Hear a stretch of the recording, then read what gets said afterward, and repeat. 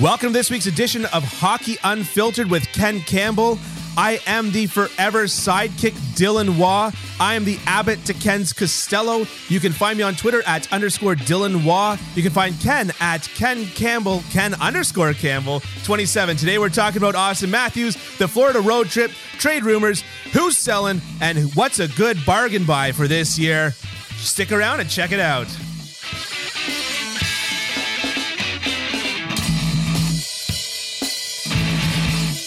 You know what I almost did just there?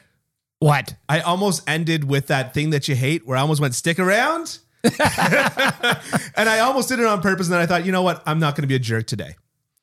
Today, yes. Okay. Because I've got a lot to make up for. Do you know what I did last week? No. Last week, I made a mistake on asking a question, and then I re-recorded it. Okay. Oh, wow. Without me here. No. Oh, afterwards? Or Afterwards. Yeah. Okay. Like, remember I got my notes mixed up and I yeah. got tongue-tied and then I whatever. Yeah, so I edited out of the video section of the podcast, but the audio section of the podcast, everybody can hear me go, I've screwed everything up. And then the best part about that is that afterwards I say, it's okay, I'll edit it out. Nice. Which I did not do. Nice. Peeling back the onion a little bit, aren't we? Well, you know what? I figured that I would just own it. Oh, good. Yeah. Yeah, why not? So how are you? I'm great.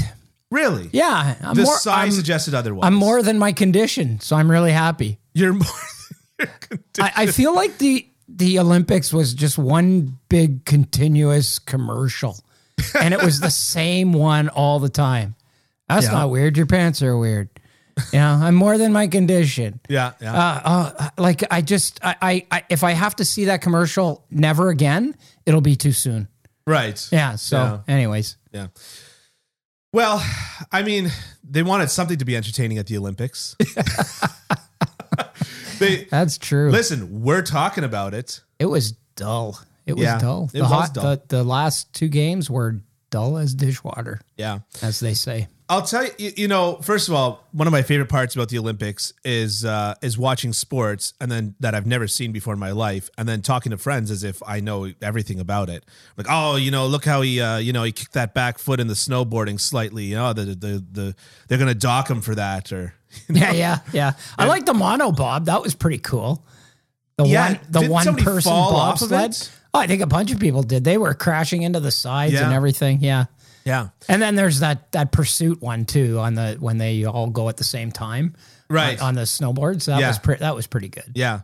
It's so scary to me because, like, you know, with a lot of things like sports and hockey especially, you can make up for mistakes. But like with a lot of those sports like snowboarding and bobsledding and whatever, it's like if you screw up your first step, done. Might as well just stop. Yeah. Might as well just say 4 years whoops. Down the crabber.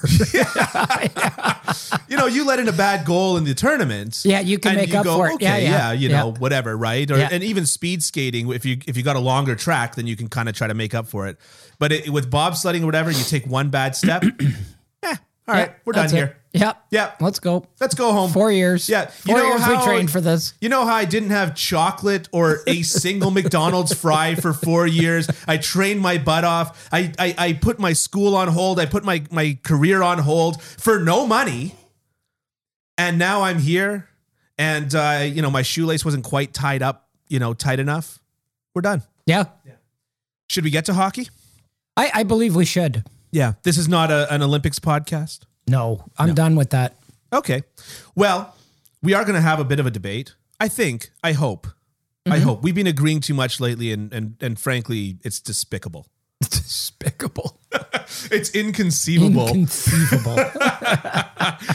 Over the past little while, there have been some people on social media, because we always like to listen to them. Yeah, because I mean, it's a glimpse into, reality. Yeah. No, it's not. No, I mean, it's a like Dave Chappelle said. bias. Like Dave Chappelle said, Twitter is not a real place. Yeah. Yeah. It's sampling bias. Yeah. Right. Okay. My favorite thing is like somebody puts up a poll and says, "Do you like to respond to polls?" And yes is like 98% to no is like 2%. And that's the perfect example of sampling bias. Right. Because guess who responded, right? Anyways, Twitter, the not real place, has been talking about, is Matthews now better than Connor McDavid? So my question to you is, do you think this is actually the case or even close? I think it's close. Yeah, I do think it's close. Yeah. I mean, I'll probably talk more eye test. You can talk more under the hood numbers. I was thinking we'd do that in reverse for a change. Okay, I'll do the under the hood numbers. Yeah. Oh, yeah. Okay, sure. Well, they're as we discussed, they're not quite as indicative of what people might think as what people might think. Doesn't support the narrative. Yeah, it doesn't really support the narrative. Yeah. I think it's really close. I mean, Austin Matthews is one of the best goal scorers on the planet. Yep. Austin Matthews, I think that we're going to talk about this. There's a perception that his defensive game is better. Yep. And I think part of the reason for that is he's like a big fella. He's a big guy, and he's Mark Stone-like in his ability to strip pucks. Right. And that really breaks up a lot of plays and creates a lot of offense. Yeah. So there's that. I mean, he's 10 points behind him in the scoring race, behind McDavid. Yeah. They're actually, I think they're actually a lot. I think people who think that Austin Matthews is better might be surprised, and people who think that it's not even a debate might be surprised. I think they're a lot closer. I think they're a lot closer than people think. Yeah. And to me, not to bail here, but I mean, we don't know yet because neither of them has won anything. A damn thing. Yeah. Neither of them has won anything. Neither of them has, other than individual accolades, neither of these guys has accomplished anything in the NHL. Correct. Anything. Yeah. Okay? So I think we have to see those guys on a big stage being the guy, because Matthews is dried up. He dried up in the playoffs. Big time. Yeah. And so to me, Bill Deneau just said no. Right? No. I'm going to be eating pizza after this English game because also means no. Yeah. But I mean, both of these guys, I think, have a lot to prove. Yeah. In the playoffs. And I think that's where we are going to see the demarcation, right? Because, there was always the Sid Ovi, right? Sid versus Ovi. Yeah. For the longest time, Sid was kicking Ovi's ass in the playoffs. Sid went to Ovi's house, but couldn't get something to drink because there were no cups. Nice. Exactly. Right? Exactly. These jokes were running rampant. Yeah. And for a while, Crosby was killing him on the team accolades, and then Ovechkin went out and won a cup. But he's still too shy of Crosby. And he's only won one. You know, I'd like to see him win a couple more before he's obviously the greatest goal scorer in the history of the game, without question. Correct. Yeah. But there is that, right? So I think that once one or both of these guys starts to do something in the playoffs and starts to be a driver of team success in the playoffs, not just a guy who's there, but a guy who drives his team, who pulls up his team, who says, get on my back, let's go. We're going, we're winning this series and I'm going to win it for you. Until they start doing that, I think the jury's pretty much out still. Yeah. But it's close. I think it's, like I said, I think it's a lot closer than people care to admit. But I want to see what these guys can do in the playoffs. Well, I think in our first episode, I even mentioned that I think that Matthews is the second best player in the world, and I don't think that McKinnon is necessarily part of that conversation. Right. And I felt like that was kind of my hot take alert.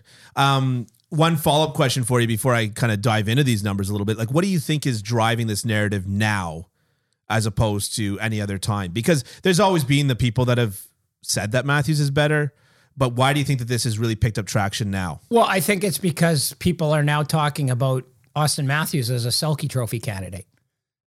Whether that's merited or not, that seems to be the perception, that he is now, rounded his game out to be, a guy who's really, really reliable defensively. Not just really reliable defensively. The perception is that he is, one of the elite defensive players in the league. Right. So if you've got the best shot in the league, you're one of the best scorers, and you can you can defend. Yeah. That's the perfect player. Oh, right? yeah, of course. I mean, I mentioned that about Toffoli last week. Yeah. Yeah. One thing that I'll say is, before I jump into this a more, is that what happens, I find a lot, especially on Twitter, is that people jump into what's called microstats. So a takeaway is a microstat in the sense that it just deals with this tiny part of the game. Yep. You can take and a hit is sort of a microstat even, right? I'm not big on hits because big deal. Right, You hit exactly. a lot. Like, so what? That just means you don't have the puck. I remember, and you're hitting guys, and giveaways to me is the big one. That's a big misnomer. Yeah. Like look at the top 20 guys in giveaways. Yeah. And you're looking at probably the top 20 guys in the league. Right. Yeah. Because they handle the puck all the time. Yeah. They're always handling the puck. Yeah. Right. Yeah. Erik Karlsson's best years as a defenseman. He led the league in giveaways. I want the guy who leads the league in giveaways. Yeah. So it's funny because I saw Habs Twitter last year going crazy about zone exits. There was somebody that was hand tracking zone exits. He was doing a great job, but they were going, well, this is the best defenseman because he's got the best zone exits or successful zone exits. But the trouble with when you look at a microstat is that it doesn't tell you how long the guy spent in his zone before he managed to exit it. Yeah. So looking at a larger stat like Corsi, which is showing where the actual play is going, to me is more useful than looking at something like takeaways, which, like what you're saying, is really fueling, I think, a lot of this Austin Matthews debate. Talent-wise, there's no two ways about it. Connor McDavid is the more talented player. He's just explosive. He's athletic. He's just incredible. You just watch him, and he's just a freak.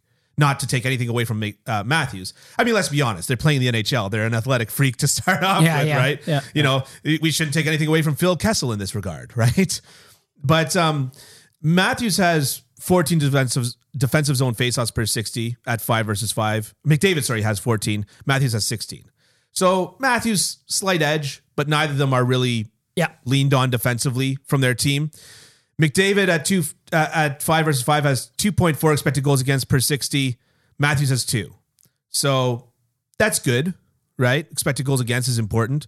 McDavid has 2.25 actual goals against per 60s. Matthews has 2.73. Okay. So Matthews is actually letting goals into his net at a higher rate than McDavid is at 5 versus 5. And when you consider that Jack Campbell for much of the year was a Vezina candidate for the first half. Yeah, but that's much of the year at this point for the first 25, 30 games, right? 20. Okay. I'm going 20. Okay.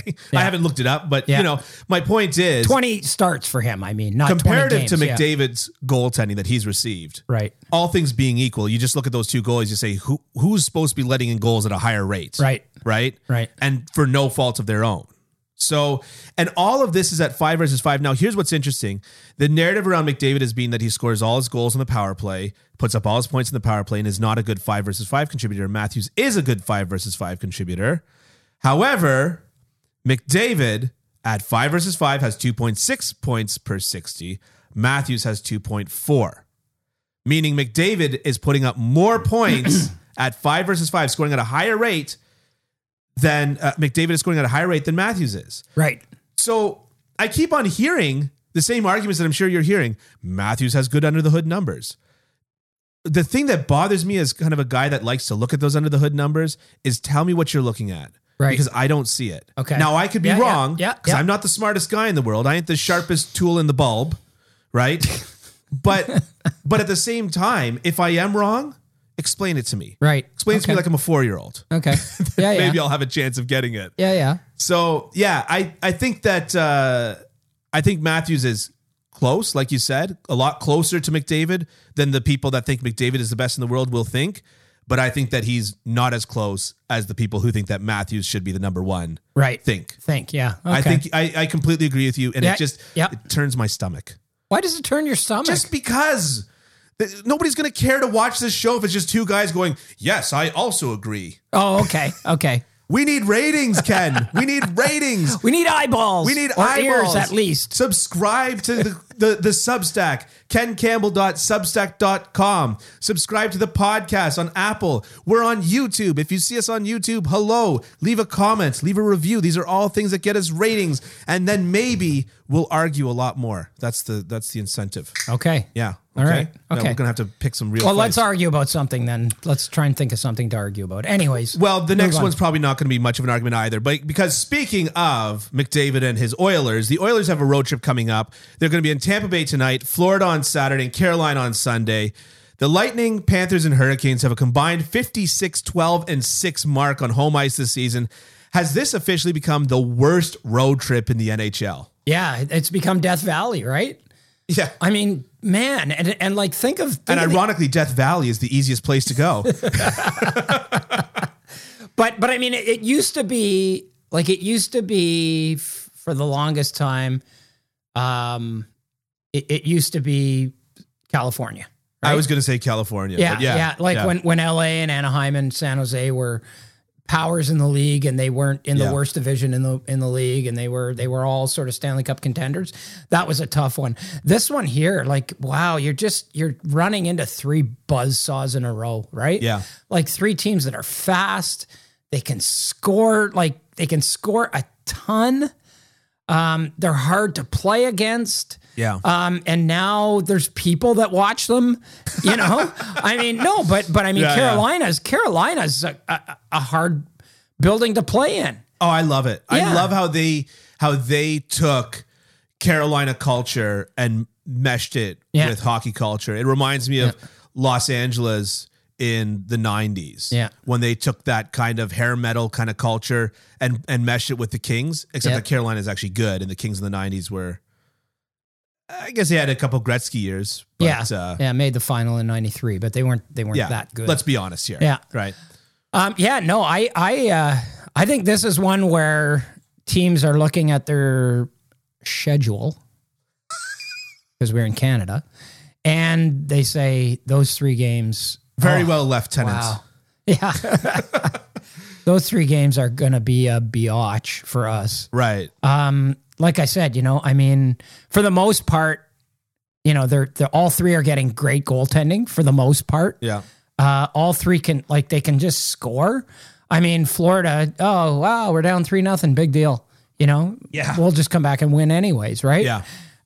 So yeah, I really think that has become the dreaded trip on the calendar. Yeah. The one that used to be Edmonton, Calgary, Vancouver.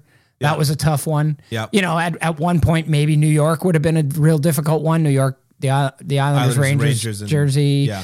So now this one is like this is a tough one. Yeah. Yeah. Yeah. My follow-up question to that is, do you think that there's a particular team or style that would do well on a road trip like this? Like the one that comes to my mind would be the Calgary Flames. A Daryl Sutter type team that could frustrate teams like Carolina, Florida, Tampa. Yeah, maybe because I guess the question is do you want to get into a track meet with them? Do you want to turn it into a big offensive game and just try and outscore them, or do you shut things down a little more? Right? Yeah. They're all extremely well coached. Yeah. All 3 teams are extremely well coached. I'm not sure if you just don't want to run with them. You probably don't. You don't want to run with them and try and win that way. Unless you're Colorado or maybe Toronto. Yeah. Yeah. Yeah.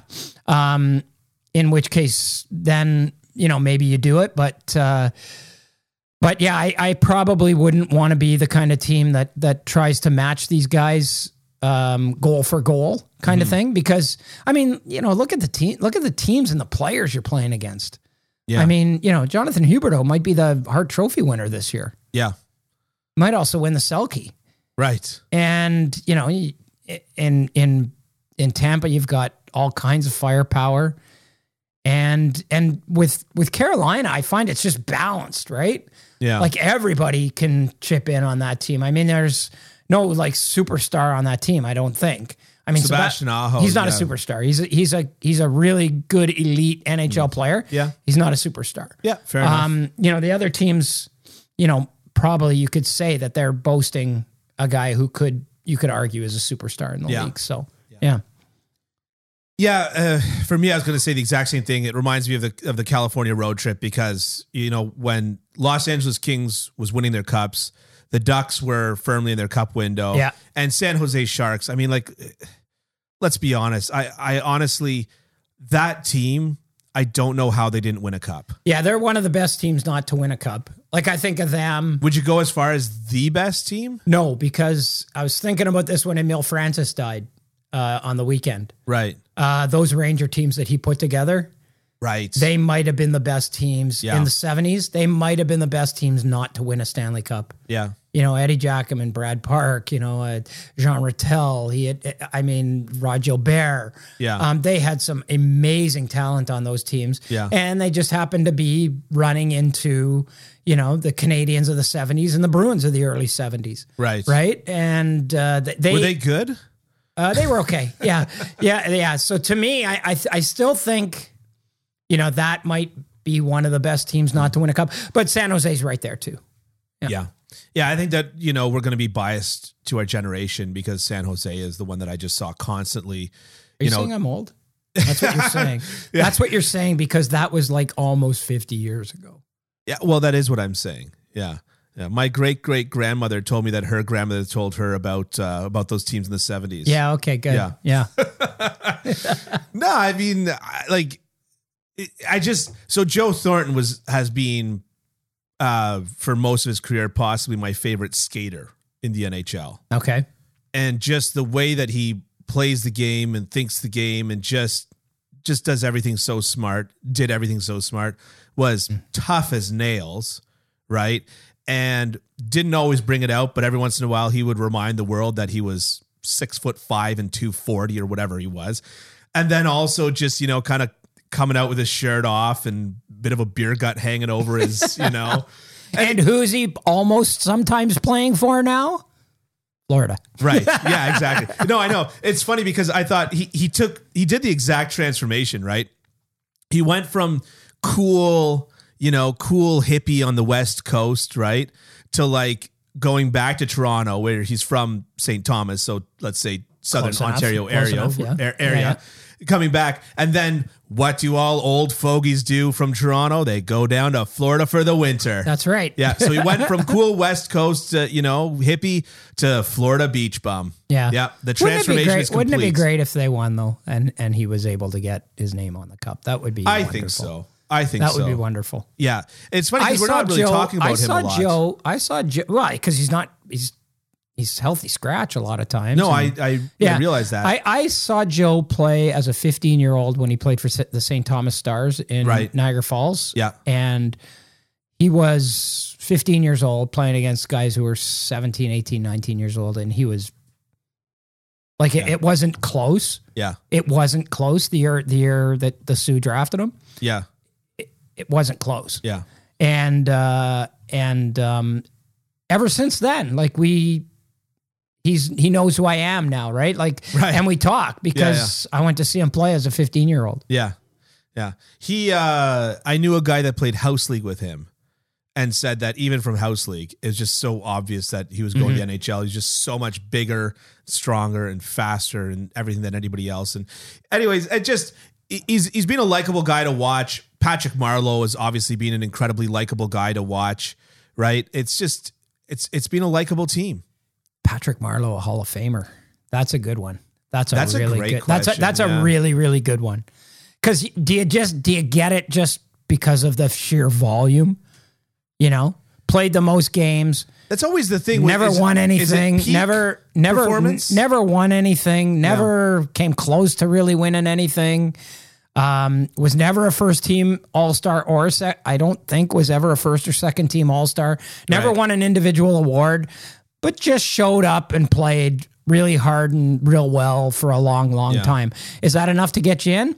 I think probably by a lot of people's standards it is. Yeah. By mine, I'd have to think about that. Yeah. Anyways, we're going way off. We're going way off. Getting way out of our lane here. I'll move on to the next question. Okay. Shall we? Yes. Okay. Yes. There are huge trades being rumored right now. Most have really fun storylines to go with them. There is JT Miller to Toronto, Marc-Andre Fleury back to Vegas, Jeff Chychrun to Florida, Brock Besser. Jacob Chychrun. Jeff is his father. Did I write Jeff? You wrote Jeff. As I was reading that, I was like, that's not right. Oh, my God. That's funny. That is funny. Well, Jacob one of us should have caught it. Okay. Yeah, I did completely go through this. Okay. Jacob. And I did that at like 11:30 last night just before I went to bed. So, okay. Jacob Chychrun to Florida. Yeah. I like how you almost started making fun of me and then immediately went, uh-oh. Yeah. Wait a minute. Brock Besser to New Jersey. Claude Giroux to Colorado. Ooh, that felt weird. Claude Giroux. To Colorado. Yeah, I said it like Claude Giroux. Yeah. Giroux. Yeah. Is Steve Azierman here? That's your Bill Clinton imitation, isn't it? That is my Bill Clinton imitation. Steve Azierman. Yeah, that's right. Which one of these is going to happen and why? Oh, wow. Well, JT Miller to Toronto seems to be picking up some steam, doesn't it? Yeah? It sure does seem to be picking up some steam. But is that, like, this is the thing that I've realized as we were joking about Twitter not being a real place, is that I realized that you get, if you read enough things on Twitter saying this just makes sense or whatever, it starts to kind of implant that idea in your mind. Yeah. That's how players, underrated players get overrated. Everybody calls him underrated for so long that you go, that guy's actually overrated now. Yeah, exactly. Yeah. So do you think that JT Miller is actually picking up steam? That's legitimate, or? I think it is, depending on what the Jake Muzzin situation is for the Leafs. It's exactly what I was going to get into with respect to whether or not they can bury that salary on LTIR. Right. I think JT Miller is exactly what the Toronto Maple Leafs need. Yeah. He's they need somebody who's willing to go to war when it gets that way. And I just feel like JT Miller is, and I want to also point out that last week I said on the podcast that he's an unrestricted free agent after this year. Yeah. I stand corrected on that. He has a year left on his deal, which would make him probably even more of a catch at the deadline. Yeah, exactly. I feel like that one's I think that one's got some legs to it. Yeah. I think Jacob Chychrun is going somewhere. Yeah. Is Jeff going with him? Yeah. Jeff lives in Florida and actually works on the Florida Panthers broadcast. Yeah. And Jacob Chychrun to Florida would make sense. Yeah. Because that's where he's from originally. Yeah.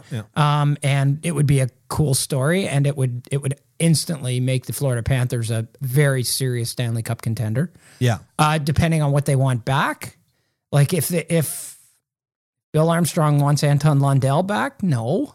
Yeah. But if they can make something work, I think that's a good one. Claude Giroux to Colorado, I think, he's going to pick where he goes, right?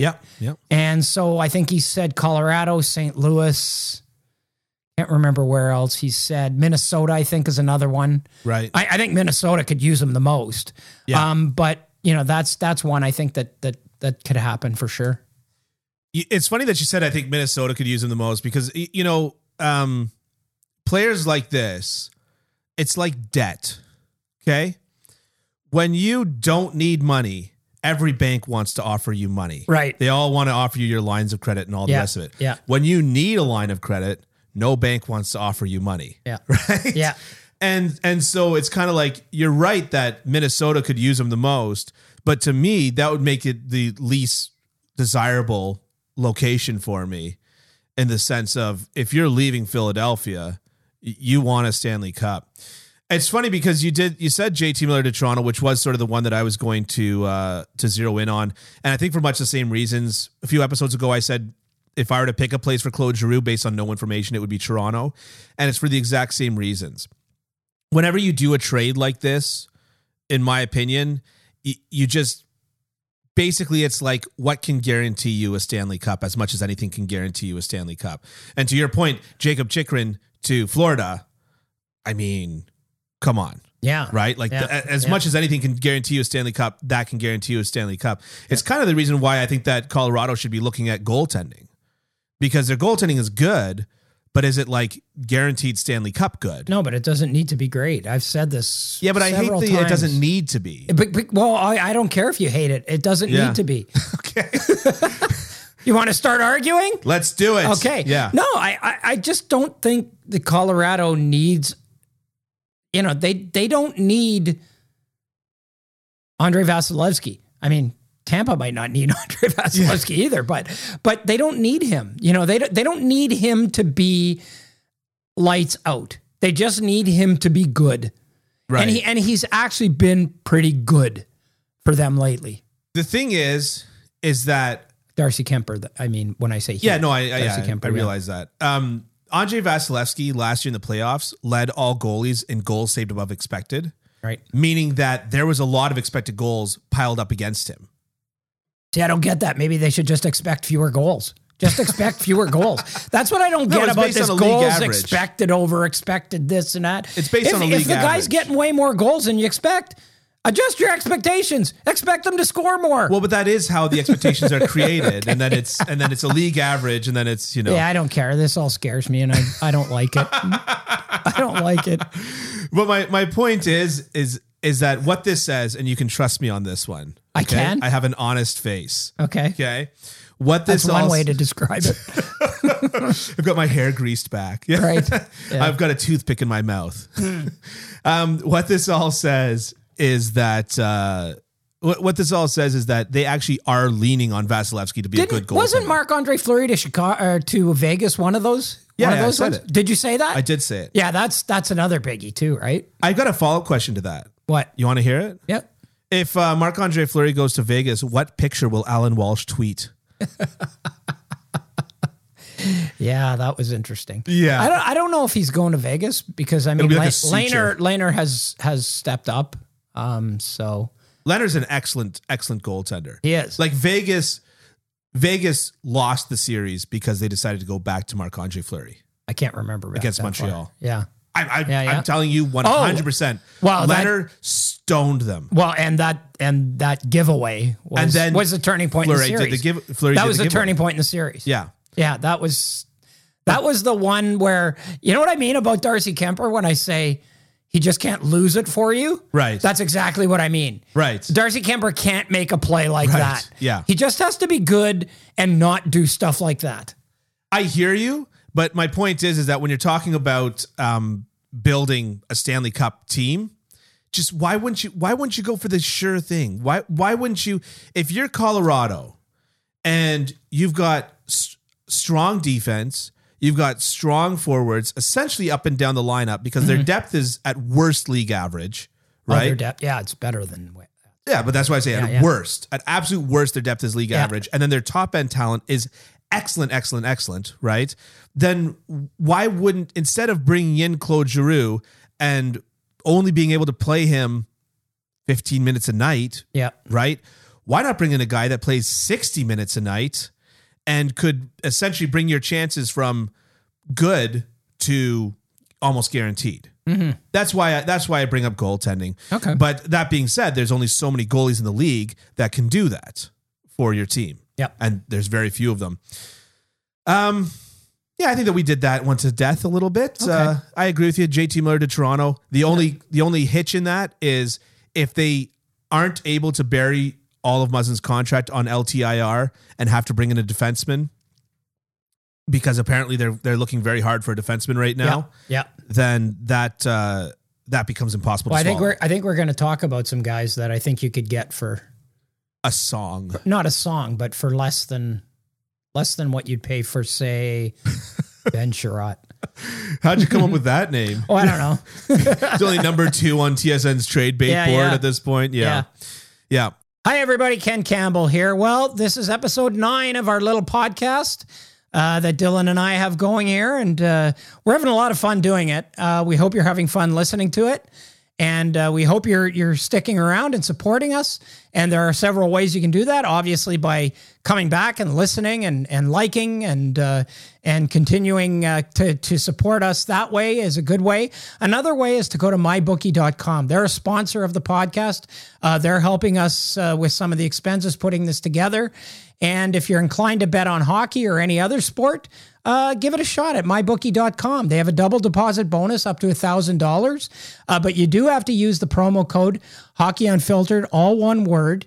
And that way they know that you've been directed to them through our podcast, and they might be more inclined to continue to support us. So it's a great way to put money down on games if you do that, and it's a great way to support us as well. You can put some money down on Colorado or Tampa for the Stanley Cup. They're obviously the two favorites right now. And you get the double deposit up to $1,000. So why not give it a shot at mybookie.com. Bet anything, anytime, anywhere with mybookie.com. Well, what team is going to be the biggest seller at the deadline? Well, I can't help but think that when you get a guy as decisive as Jim Rutherford is, right? Like he just decides and does it, right? Yep. He doesn't get, paralyzation from overanalyzation. That doesn't happen with him. Right. He decides what he wants to do and he goes and does it, and he's decisive and bold and just gets it done, right? Right. So if you've got JT Miller out there, you've got maybe Connor Garland. He seems to be a guy that's, even though he's got 4 years left at 4 point something, I think, or 3 years left at 4 point something. Right. He seems to be a guy that seems to be picking up steam. You've got those guys. Maybe you've got a Yaroslav Halak if he waves his no move. He could. I think Vancouver could be very, very active. But I think the team that really could be making a lot of moves is Philadelphia. Right. And nobody would have ever thought that before this year. No. But they have a ton of guys. Oh, well, but Vancouver, then there's the Besser thing too, right? Brock Besser. Yeah. Brock Besser. So, if you've got Brock Besser and JT Miller and you're moving both of those guys, even one of those guys, that's seismic, right? And then Connor Garland maybe, and then, whatever, you move down the line. But Philadelphia, they've got a ton of contracts that are expiring, including Claude Giroux's. Yeah. So I think they could be really, really active as well. Yeah. As a seller. Yeah. Obviously. Yeah. Yeah. So you mentioned JT Miller and Brock Besser as being two seismic moves. Yeah. And it's true that it's very rare that a team will move two top six players. Especially neither of whom have expiring Oh, no. Well, Besser has an expiring contract, right, but it's restricted free agent with arbitration rights. Yeah. So you've got two guys who are not walking away at the end of the season. Right. So you're going from talking about two trades for top six players. I'm going to take a different tack and talk about a team that arguably has no top six players to trade. Arizona. I was going to say Montreal. Oh, Montreal. Yeah. Yeah. Arizona, the thing is that what was their trade? Carter Hutton for future considerations. Yeah. Right. Like they haven't really started to do anything yet. They've got Phil Kessel that's going to move. Oh no, I know they've got players that are going to move. They've made some, and they traded Oliver Ekman-Larsson, before the season. Yeah. So yeah, I get that, but my point is that when Montreal traded Tyler Toffoli, it said that before the trade deadline, it would have been hard to say Montreal. Yep. Well, it's still before the trade deadline, but it would have been hard to say Montreal because they have so few expiring free agent contracts. Right. Now, it's clear that everyone's on the table because Jeff Petrie is on the TSN trade bait list. Of course he is. Why wouldn't he be? Well, but I'm just saying because he's got like 4 years left on the contract, right? Yeah. He's on the TSN trade bait list. Ben Sherrod is an obvious one. Brett Kulak is an expiring free agent, right? Brendan Gallagher has said publicly that he's open to moving. Yep. Which is the hockey equivalent of screw you guys, I'm going home. Well, no, I think he's saying I'd like to move. He doesn't have much say in the matter because he's got a long contract that might not be palatable to a lot of teams. Right. But my point is to say is this, that once Tyler Toffoli was traded, and it was a reasonable price, it wasn't like a huge return. It wasn't like Calgary broke the bank. Nope. Once Montreal said that that's the price for Tyler Toffoli, they basically said everybody's on the table and just come with your best offer. Yeah, and that we'll was probably just take it. like I said last week. That to me was a huge statement because they were saying it's a rebuild. Yeah, it's a rebuild. It's a tear down and a rebuild. Yeah, because you've got a guy that has 2 years left at 4 point whatever he was at. Yeah, and was a leader on the team. Yeah, and talked about wanting to be part of the solution as opposed to saying I'm happy to get out of here, right? And so I mean, if you've got Ben Sherratt's on the table, Jeff Petry's on the table, you got to think that if Joel Edmondson can get himself back in and healthy, he's on the table. So what? And Brett Kulak is expiring, unrestricted free agent. He's got to be on the table. So your top 4 defensemen are all on the table. Mm-hmm. Mm-hmm. That's insane. Yeah, so you get a bunch of picks and futures for all of that. Yeah, but I'm just saying, like, have you ever seen a team that could really legitimately move all of their top 4 defensemen? Philly might be able to this year. Well, not all of them. Not all of them. I mean, Provorov's not going anywhere, but no. Yeah. Yeah. And Romanov's not going anywhere in Montreal, but right. Similarly. So let's move on to that. Who is going to be this year's under the radar trade that will end up looking really good come playoff time? I always like this because I remember in 2017-18, there's the trade deadline and everything's so big, and then Washington trades for Michael Kempny. Right. And he ends up being the difference maker on a Stanley Cup team. Right. I guess it was it might have been 2014 when LA got Michael Handzus. Right. Like those kinds of guys, you know what I mean? Yeah. Everybody's, killing themselves and tripping all over themselves and trading first round picks and prospects and everything for these big ticket guys. Yeah. And then sometimes it just ends up being one of these under the radar guys who comes in and solidifies everything. Yeah. And, you move right along and away you go, right? For me, a guy like that is a guy like Justin Braun. Right. In Philadelphia. Yeah. I mean, I know people like Ben Sherratt and he's really highly regarded. Frankly, I don't know people that like Ben Sherratt. But okay. No, but I mean, there are a lot of people who are pretty high on what Ben Sherratt could get back.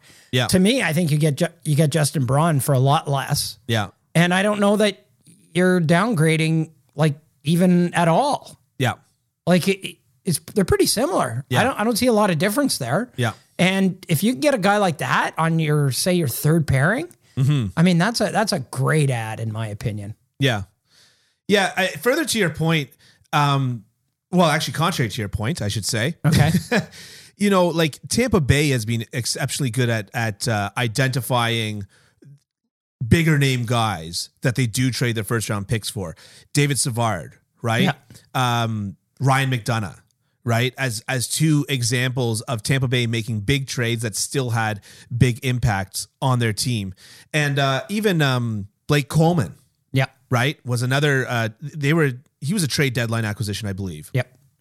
So I don't know if it was at the deadline, but it might have been. It might have been, yeah. Blake Coleman was one of those guys that sort of the stats community was all a titter about, right? Yeah. And he proved his worth, right? Mm-hmm. He proved his worth in a very big way. Absolutely. But to your point, you're right that a lot of times those little additions on the periphery wind up making a very big impact in the playoffs. I think about even Montreal's 2014 run, Mike Weaver, who was a very whatever pickup, wound up being a key defenseman playing middle pair minutes. Big anti-vaxxer. I know. I'm well aware, actually, as we almost worked on a story about that together. I'm very well aware of that. Mm-hmm. Mm-hmm. But my answer is so similar to yours that it just sucks. but it's the same but team yeah. and it's the same ideology. And it's Rasmus Ristolainen. Yeah. Because at the end of the day, the reason why people want Ben Sherratt is because they want to see somebody be an absolute piece of garbage to the other team and get away with it often, right? And that's Rasmus Ristolainen. And now here's where it gets interesting, because the advanced metrics community has hated Ristolainen for his whole career. Yeah. Right? Yeah. They've always said that he's garbage. But here's the deal on Philadelphia right now, which granted is a terrible team. At 5 versus 5, Ristolainen is the third best defenseman on the team in Corsi for percentage, goals for percentage, expected goals for percentage, and points per 60. So he's doing fine on a bad team. Not good. His numbers still look bad, but he's doing above average on a bad team for all of those things. He has the third highest rate of defensive zone draws for defensemen on his team. He's mean. He's big. Mm-hmm. And if you can put him into, think about Ottawa's run a few years ago where Karlsson was obviously at the top of his game, but Dion Phaneuf was contributing a lot on the offensive side of the puck.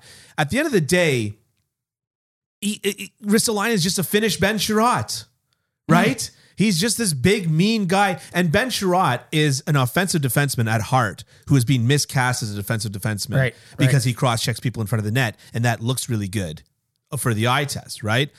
And that's essentially what Ristolainen is. He keeps on being used. In Buffalo, he was constantly used defensively. He was supposed to be the conscience that would help Dahlin. Rasmus Dahlin. Yeah, Dahlin develop. He was supposed to be the conscience. But come on, man.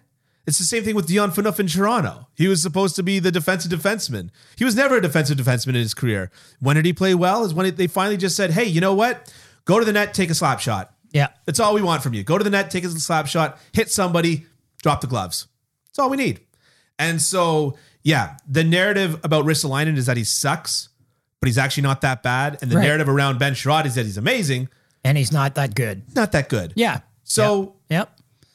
Instead of your first round plus for Ben Sherratt, take your third round and maybe less for Ristolainen. Wow. Because guaranteed he's not asking for much. Yeah. Guaranteed they're not asking for much. Both expiring contracts. So. Both expiring contracts. Yeah. Okay, so breaking news. Is it time to start worrying about Toronto's goaltending? Yes. Yes? Yes. Okay. Yeah, don't you think? I think you should expand. Well... I mean, Jack Campbell was a Vezina Trophy finalist for his first 20 starts. Correct. Maybe the guy who would win if you were picking it early on. Yep. His last 17 starts, save percentage has been .894. Yeah. He hasn't been good. He hasn't been good lately. Yeah. Like last night against Columbus, they need a save, and he couldn't give him one. Right. And I realized that in overtime, you got Patrick Laine in a pretty decent scoring area, which is a recipe for disaster for any goalie. Yeah, that's not going to be very helpful for you. But right over the glove, he made himself small, I mean, and to your point about Austin Matthews' defensive play, he left a gap like there was no tomorrow on Patrick Laine. You have to realize that that's Patrick Laine that has the puck in the middle of the ice. In the high slot, you've got to close that gap. But to me, what would worry me about Jack Campbell is, first of all, because Toronto, Ew. And secondly, I mean, the guy is so hard on himself. Like, he just gets really, really down on himself when he feels like he's let the team down. And he does, yeah. Yeah, no, he's really hard on himself. And I don't know that that's good for his long-term viability. Yeah. And I mean, what if he's not what he was the first half of the season? What if he's just Jack Campbell? And this is what he is. Like, what a spot to be in. Like, you were all, beginning of the year, everybody's like, how are they going to re-sign Jack Campbell? Well, they're going to have to break the bank and they're going to have to sign him to this long-term deal and everything. And now it's like, is this guy even the answer? Like, I mean, everybody almost everybody's guessing about goaltending most of the time. True. Unless you have, Andrei Vasilevsky or, at Carey Price at his prime, then was a and guess. Tuukka Rask. I mean, Boston didn't have to worry about goaltending for 10 years. Yeah. Because they had Tuukka Rask. Yeah. Right. But that seems to be a smaller exception to the rule. Most people are just guessing about goaltending. And I don't know. Like, what if he's not? What if he's not? What if he's just Jack Campbell, the guy who is okay and really good sometimes, but can really fall apart at times? I was just looking over the list for the last 10 games for goals saved above expected, which I know you love. Mm-hmm. And Jack Campbell is number 61 in the league. Wow. For the last 10 games. So just expect him to save fewer goals. That's what I'm saying. Yeah. For Jack, apparently you should. Just go, we expect you to save this many. You're not saving them. Yeah. So we're not going to expect you to save as many. That's sort of where I'm going. I hear you, but he's 61st? 61st. In the whole league? The whole league. Wow. How about among starters? He's probably like right down there, right? I mean, that would put him right down there. Yeah. Right, if I had to take the top 32 goalies. But my point is that you're right. It's been exceptionally bad. The problem is, I don't see an option. Anton Khudobin is on the trade bait list for TSN. And he had a good playoff run 2 years ago. He had an excellent playoff run 2 years ago. Oh, with Dallas? Yeah, he was outstanding. Yeah. He's a goalie that I like a lot. Peter Mrazek, to your point about Jack Campbell against the Blues, Peter Mrazek didn't exactly look great against the Habs. Detroit, when he was in Detroit? Yeah. They had a nickname for him. What's that? Peter Erratic. That's what they called him in Detroit. Oh, that's perfect. Not his teammates, but no. More of the upper management types. No, that's a perfect nickname for him. Yeah. But he let's put it this way. How many times have the Habs put up 5 goals in a game this year? Yeah. It's that's not a good look for you, right? Nope. So I don't know that it's time to start worrying about goaltending. I hear you on the psychological side of things. Especially when you had Freddie Anderson, who you couldn't count on in the playoffs for so long. Yeah. I mean, I don't know. Like, there's nothing that can submarine a team's Stanley Cup hopes like subpar goaltending. Like, it can just wreck you. Yeah. Right?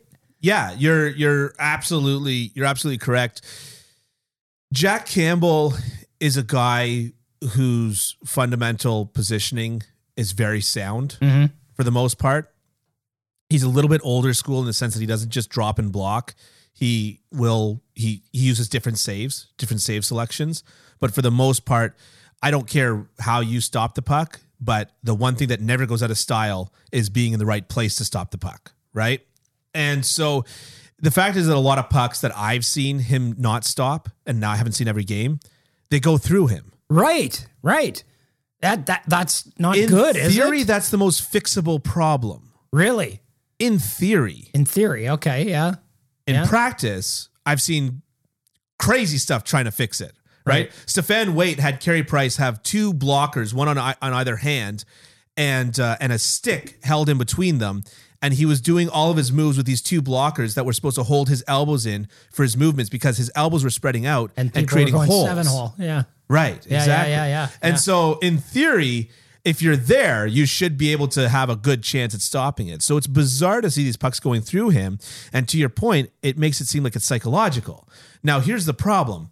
I believe Toronto tried to hire Dusty Emu as a goalie coach. Yeah, they did. They did. But it turned out some of his social media things, I think, were liked a lot of the insurrection stuff in the States. Right. And so that was that which is not ideal. That submarined him.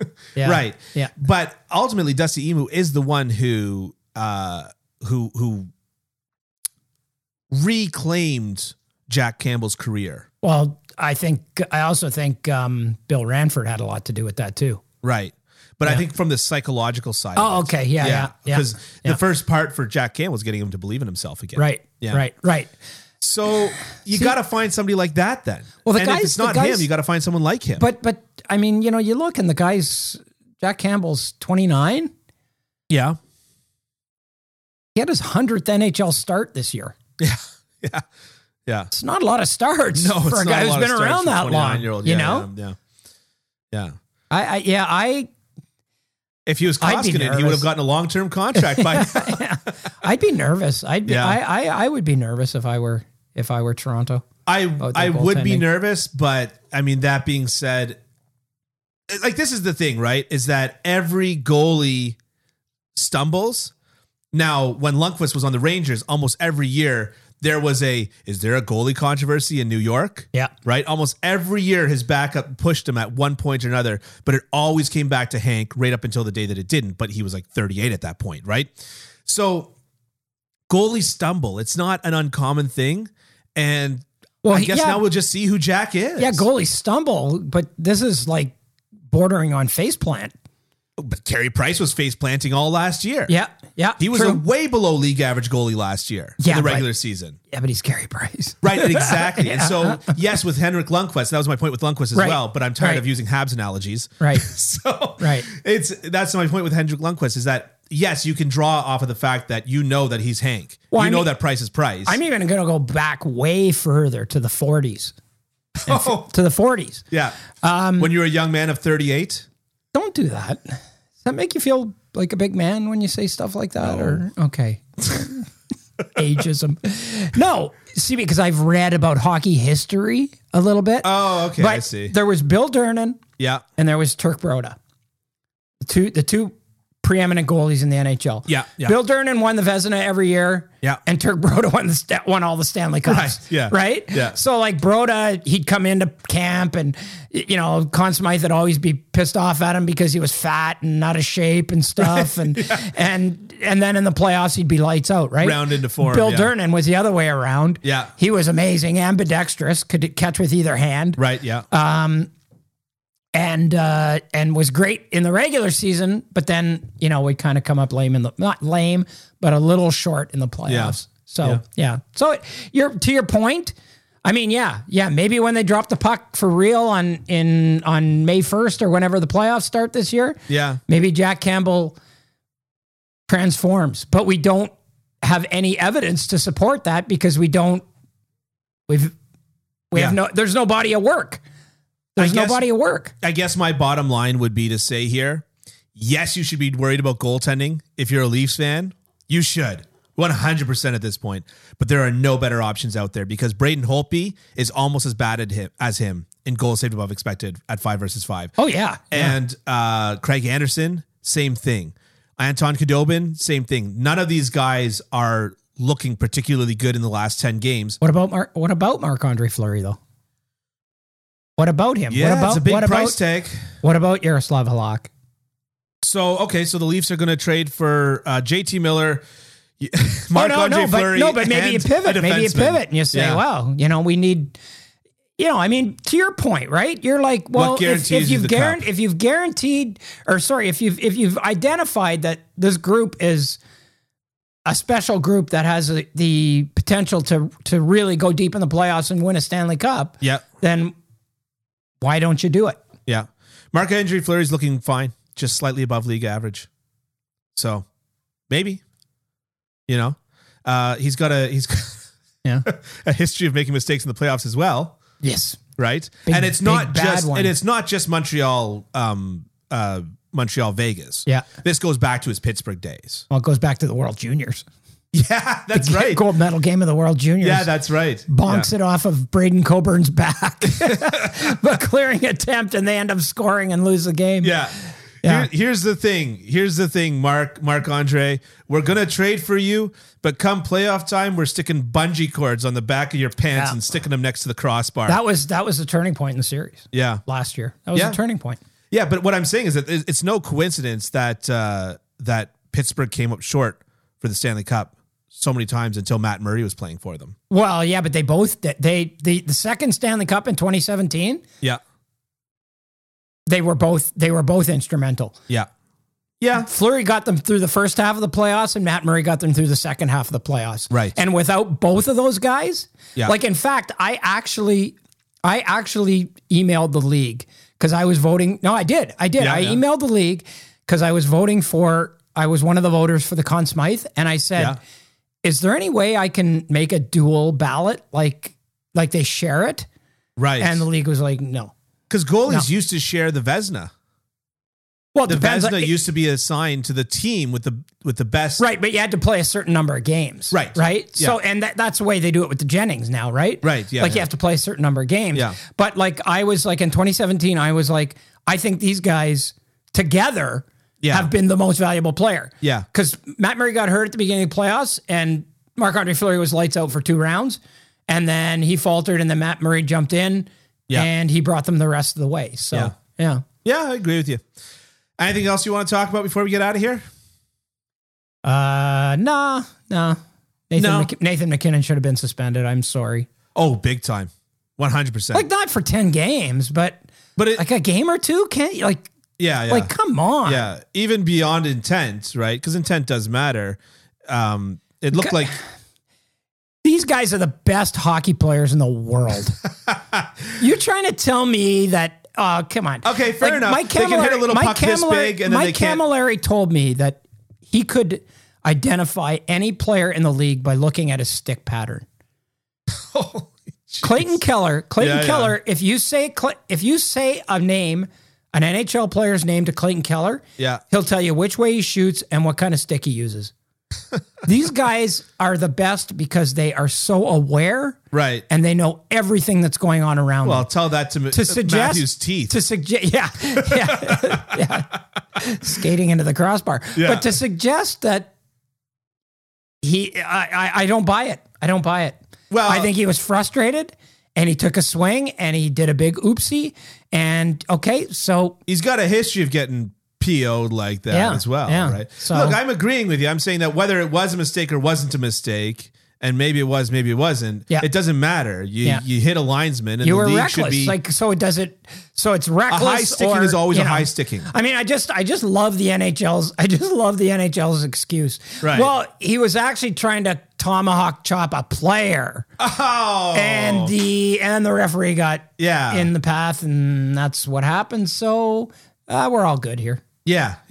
It's totally fine to do that. Absurd. Like, I'm not saying he should have gotten Antoine Vermette. No. Because when you look at Antoine Vermette was way worse. Like, he looked at the guy and he two-handed him. I don't think this deserved that, but I can't see why you just don't say to Nathan McKinnon, like, hey, 2 games, buddy, because you have to learn that this isn't cool. I mean, couldn't you argue that it should be 2 games to outside of the play of the outside of the whistles to be tomahawking a player as well? Yeah, well, I mean, it wasn't that bad. But even if it's just a makeup for the when he drilled Nolan Patrick in the head.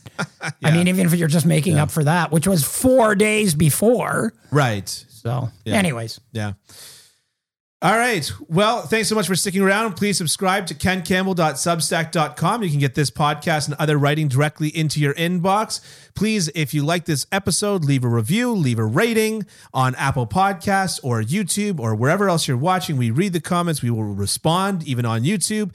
And, stick around for more episodes.